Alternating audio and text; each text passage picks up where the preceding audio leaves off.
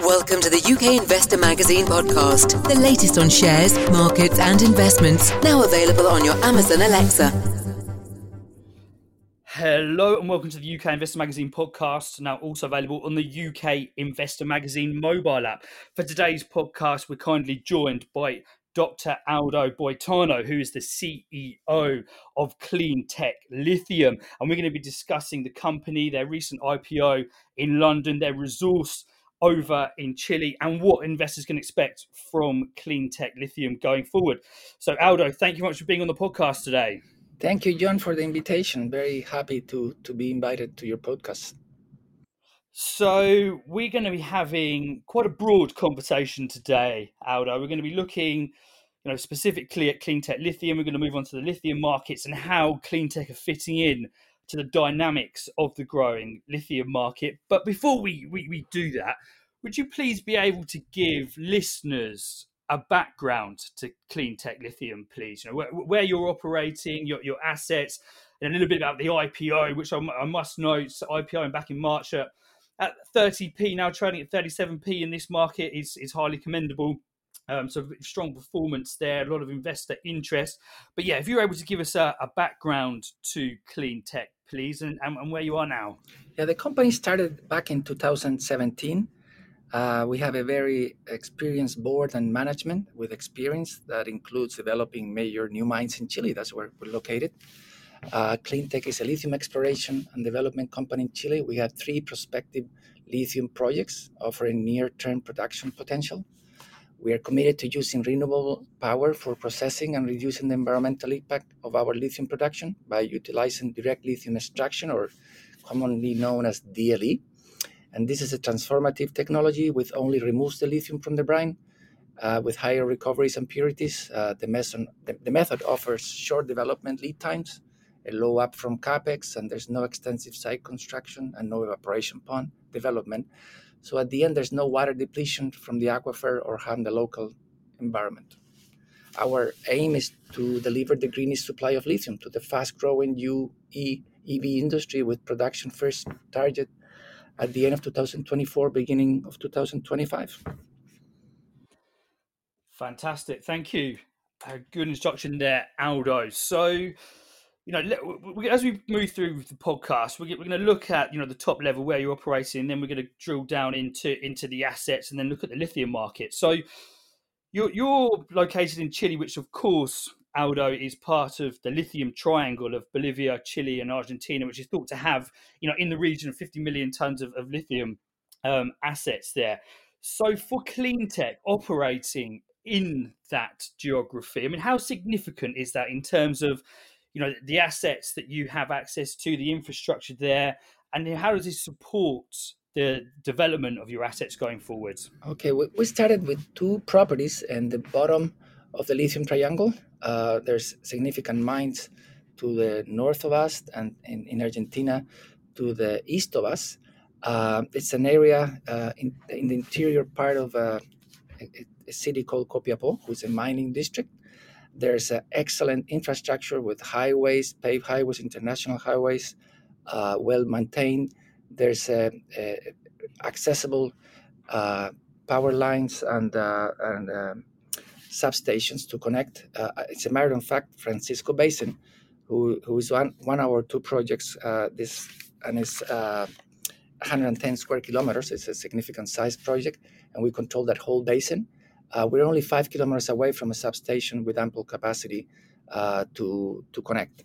The happiest person in the company is the CFO, as he doesn't have to build into all our planning and funds requirement to build any infrastructure.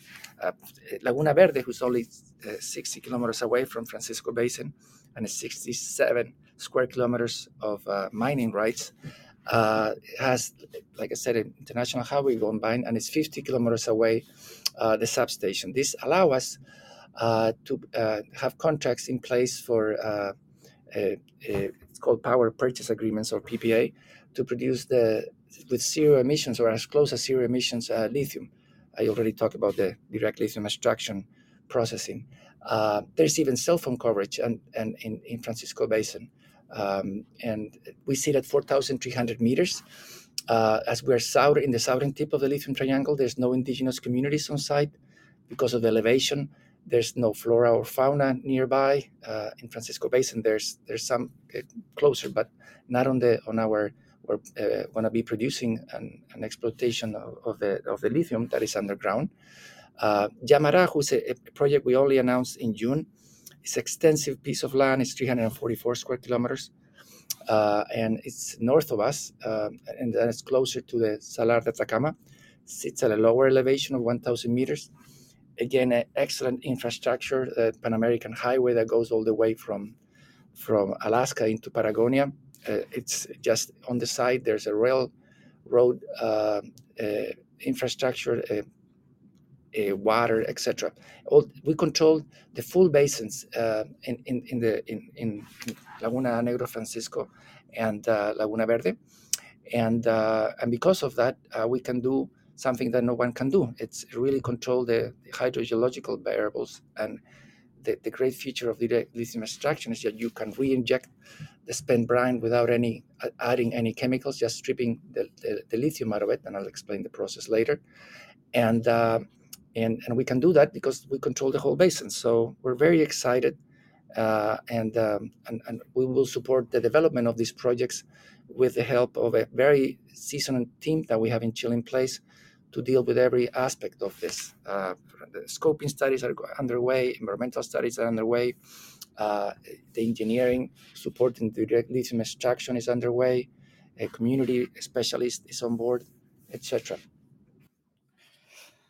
Fantastic. So you mentioned that DLE, and we're going to get more into DLE a little bit later on in the podcast. But now let's look in some detail, please, Aldo, at the assets. Now, of course, if we look at the bigger picture of the lithium market, current demand somewhere in the region of 500,000 tons. That's expected by 2030 to rise to around 3 to 4 million tons per year. So it'd be good to get an idea of the sizes of your projects. The recent studies that you've undertaken. Of course, anybody looks at your RNSs, there's been a raft of news recently. So would you please be able to give us a good overview of the resources at the assets that you're operating, please? Yeah. We have, and we got listed in mid-March, in the middle of the start of the Ukrainian and Russia war, and we listed with a 1.2 million tons of an average 246 milligrams per liter, mostly as an inferred resource from Laguna Verde. We're going to be updating the market next week. I can't speak the public figures, but I do have a smile in my face, and I can refer to what the broker is saying, that we're going to have an upgraded resource. And most importantly, at this stage of the company, we're trying to de-risk the company and put forward what we have. We're going to have a significant shift of the resource being inferred into indicated and measured. So I tell listeners to wait for next week announcement, RNS, on Laguna Verde.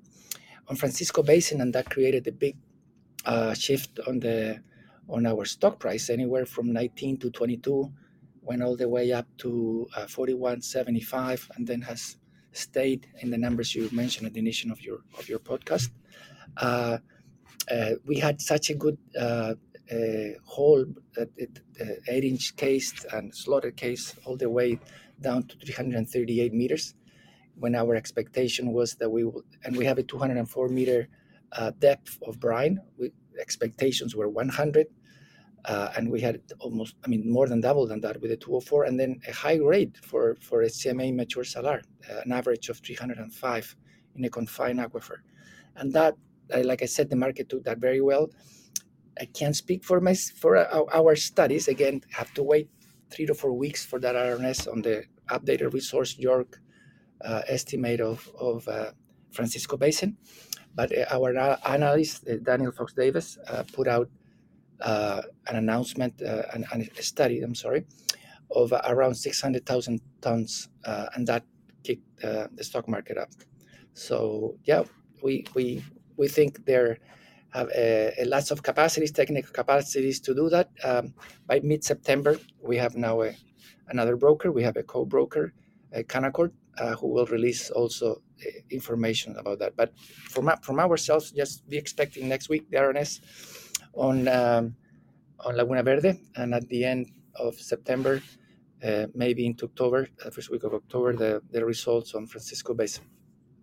But just to point how significant is this, again, our analyst thinks that our overall resources by then will be around 2 million, and we're going to keep on growing that with work and everything. That's almost the size of all the lithium in China, the reserves in China.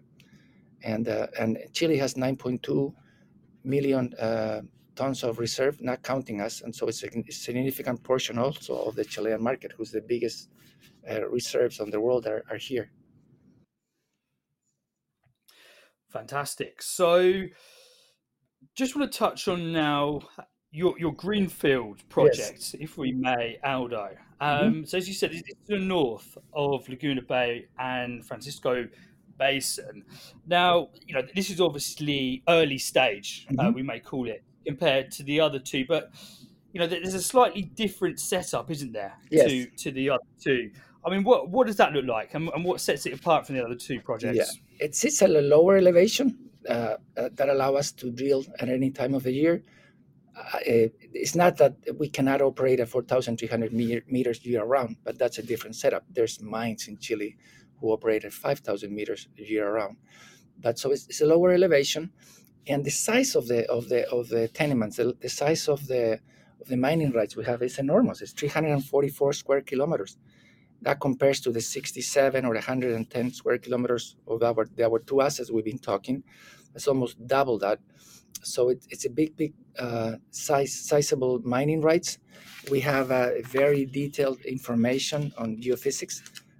The way we've been moving the projects forward is initial surface sample geophysics, where we see what's underground with the transient electromagnetic work, and you identify subsurface aquifers with a low resistivity, high conductivity, and then with the lithium evidence on top, you drill and you start making up your resource, as we've been doing in the other projects. So in Yamará, we acquired a very detailed information of a previous oil and gas exploration that gives us a certainty that underground there's brine with low resistivity, high conductivity.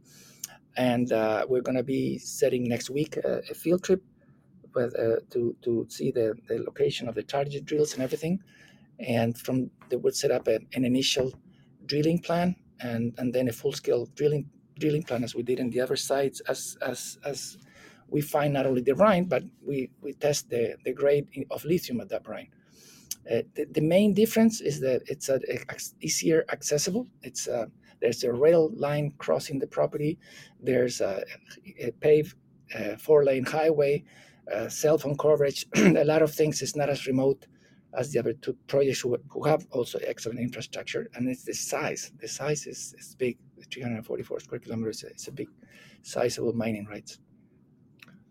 Indeed, that's significantly bigger than the other two projects. So, Aldo, now let's speak to DLE, direct lithium extraction. So there's 2 points here that I think we'll cover. First of all, we look at the characteristics of the projects and how that allows for DLE, and then we'll move on to what this actually means for Cleantech Lithium in terms of your extraction and the efficiencies and the costs of doing so. So, looking at the two assets initially, Laguna Verde and Francisco Basin, what is it in particular about these two assets that allows for DLE, and maybe a little bit about how that works? Yeah, well, DLE, or direct lithium extraction, it's a revolution in sustainability for the lithium extraction. The brine is pumped to the processing unit. There's a resin used to extract only lithium without any chemicals. Then that spent brine is re-injected back in the basin in a place farther away from where you're extracting it. so you're not diluting the lithium where you're extracting it. There's no evaporation ponds. There's no aquifer depletion. The recovery rate is double of lithium is double the one of evaporation ponds. The footprint is a lot lower, and we with the use of renewable energies, as I started the podcast, we aim to be as close to zero emissions of CO2. The grades of Laguna Verde and Francisco Basin, on the top range of what we found in Laguna Verde is 409 parts per million. The average is less than that. And Francisco Basin is a 305 average on the one hole we did. And that allow us to be very comfortable with the capacity to be suitable for direct lithium extraction. There's a ratio of lithium to magnesium and ratio to the other components in the brine, and they're all good. As a matter of fact, we just released a little while ago an RNS of our production of 1 kilo of battery grade lithium with our DLE technology with a proprietary resin, and we certified that in a German lab that it is a battery grade lithium. DLE, or direct lithium extraction, is a combination of a mechanical and chemical process. You start with nanofiltering, then you have the absorption part with this resin, and you go in different steps to concentrate up to hopefully 95% of the lithium, and then you keep going with a reverse osmosis with forced evaporation, and then you use ionic exchange to extract some of the harder pollutants, materials on the brine, like boron and others. And then you have come up with a brine anywhere within a range of 180 to 500 parts per million to a concentration of 10,000 parts per million. And from there on, you can go the traditional way of process this into carbonate, lithium carbonate, or hydroxide lithium. Again, we've done the trials of the brine. We've analyzed chemical how they're composed, and we successfully have proven that we can produce battery grade from them. Thank you, Aldo. So now let's speak to the efficiencies of DLE and what this means for Cleantech Lithium in terms of getting these assets up and running, getting them into production. So, I mean, if we look at the initial capex, I mean, how would this compare to hard rock lithium extraction, and then the ongoing costs of this method of extraction? I mean, how does that compare, and what are these efficiencies for Cleantech? Well, the cost of the OPEX of producing 1 ton of lithium out of DLE compares very favorable to that of rock, and comparing with traditional brine OPEX as that one of Salar de Atacama, where Albemarle and SQM operate, it's around a 10 to 15% over that OPEX. But outset for a lower capex, as you don't build evaporation ponds, and also allows you to be in the market much faster. The traditional evaporation pond was a batch process of 6, 7, 8 ponds, where you start to concentrate it with the solar energy debrine, and at the same time you're depleting the subsurface aquifer. It takes some 12 months to build, and then the typical operation time is some 320 days. So overall, it's like 2 years on that. And we save OPEX, we save capex, lower capex, as we don't need to build these ponds. But then we go on to a 9 months construction of the pilot of the producing plant, and then just in hours we'll be producing lithium. The recovery rate of a DLE operation is double that of evaporation pond, and with all the plus of the environmental and sustainability that I mentioned before. Thank you. Just to finish off now on DLE, let's talk about sustainability, because that's something that you've touched on in the podcast so far. But can we just drill down to the mechanics of actually what makes it more sustainable than hard rock, please, Aldo? I mean, what is it particularly? You obviously mentioned there, the renewable power sources, but for people that maybe aren't familiar with the process, I mean, how does it actually make it more sustainable than hard rock production? Well, not only hard rock, but also, again, the traditional evaporation pond brine. That is the main way that the lithium is produced right now out of brine. We don't have evaporation ponds. We're not depleting the subsurface aquifers. We have a very low footprint. We're re-injecting the spent brine into the subsurface aquifer, 100% of that, and then we are also have a smaller footprint because we don't need this extensive land to the evaporation ponds use. And then we aim to add the other components of our operations, electric vehicles to operate the facilities. We have a very ESG program in place. And even though it's not sustainability, but we're working with the communities as we've been drilling. They've been part of our staff and team members. So that's the mechanics that make DLE more sustainable. It's a combination of all these factors. The most important one is water, and then the use of renewable energy that we plan to add to the DLE processing. Thank you. So now let's move on to the section of this podcast that investors are going to be particularly interested in. And as you said at the beginning, you're targeting production end of 2024, beginning of 2025. But I mean, what does the roadmap look like for this, Aldo? What can investors expect in the coming months? Of course, you touched on scoping studies coming up, and we were looking at JORC estimates. But going out to that point in 2024, possibly when we see first production, what can investors be keeping an eye on? Okay, well, the next 12 months, we call this catalyst events. We'll have an upgraded resource estimated Laguna Verde, as I mentioned, and a maiden resource estimated Francisco Basin. And again, you can read the notes of the analyst of our broker, Fox Davis. This will happen between September and October of this year. We're going to have a revision in the resource estimate at Laguna Verde based on additional sampling and granting of licenses at the fourth quarter of this year. We're commencing the DLE pilot plant construction as we speak in this third quarter of the 2022. The Laguna Verde scoping study will be also in the initiation of the fourth quarter of this year, and Francisco Basin scoping study will be finished before the end of the year. All this will mean a great change in the risk of the project. The scoping study will give us an economical value, more resources as we move forward with announcements that the market should expect. We're going to do further resource upgrades from the second drilling campaigns, both at Laguna Verde and Francisco Basin, and we're not even counting nothing from Yamará. This will happen in the first quarter of 2023. Also, at the beginning of 2023 will be commencement of our DLE plant production to produce more significant quantities of battery-grade lithium per month.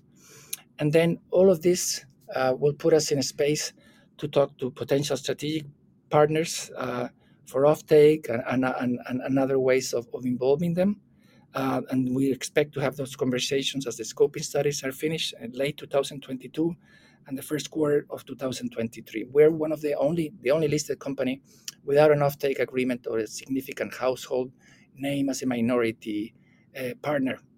And we think we'll be in a much better position to do that when we have a significant resource update and we have the basic scoping studies finished. We're going to be keep going till we can get into production with a PFS that will be done by Worley Parsons, hydrogeological studies, keep working on the development of the environmental studies that already started, etc., etc. So we're just putting the resources we receive from investors to work toward the project can develop. Indeed, it sounds like you've got a very busy 12 months ahead, Aldo. And this is something that I know you're going to be presenting at the UK Investor Magazine virtual investor conference coming up at the end of this month. So anybody listening to this that has any questions, do sign up for that. There'll be a link in the notes to this podcast, and you'll be able to field those questions to Aldo. But just to finish off now, yes, Aldo, maybe look at the bigger picture in lithium. And there's obviously a debate going on at the moment between carbonate and hydroxide, and what's going to win out in the production of electric vehicles. If either one of those does really take hold, you know, that the demand for that, you know, skyrockets compared to the other. I mean, where does that leave clean tech lithium and you know, obviously the offtake from your assets? I mean, how do you see that being processed and where do you see it going? Well, the beauty of our DLE approach and the knowledge we've gained from producing the first kilo and the resin and all that is that we know a lot about the process, and it's not a black box technology to us, because we develop and working with Sunresin who already have 3 operating lakes in China, and they also have starting and they build up a 25,000 ton per year plant next door to us in Argentina, only 240 kilometers away from our properties, and also another project. They signed an MOU not only with us. Last week they signed also with a Utah company with a project there. Is that we, with all that knowledge and the support of Sunresin, we can go either way. I mean, we can switch because of the DLE extraction. We can, the market demands more lithium carbonate. We change our production to that side, or they need more lithium hydroxide. We can switch. We're not constrained by the technology or the path forward of the technology that we only have to produce one or the other. We can go. We can do them in parallel in different percentages. Of course, there's a commercial part to it and the long-term contracts and other things. But as a technological point of view, we can go with both products. Fantastic. That's been fascinating, Aldo. Thank you. I'm Thank you. just very happy that to be showing the company to the world.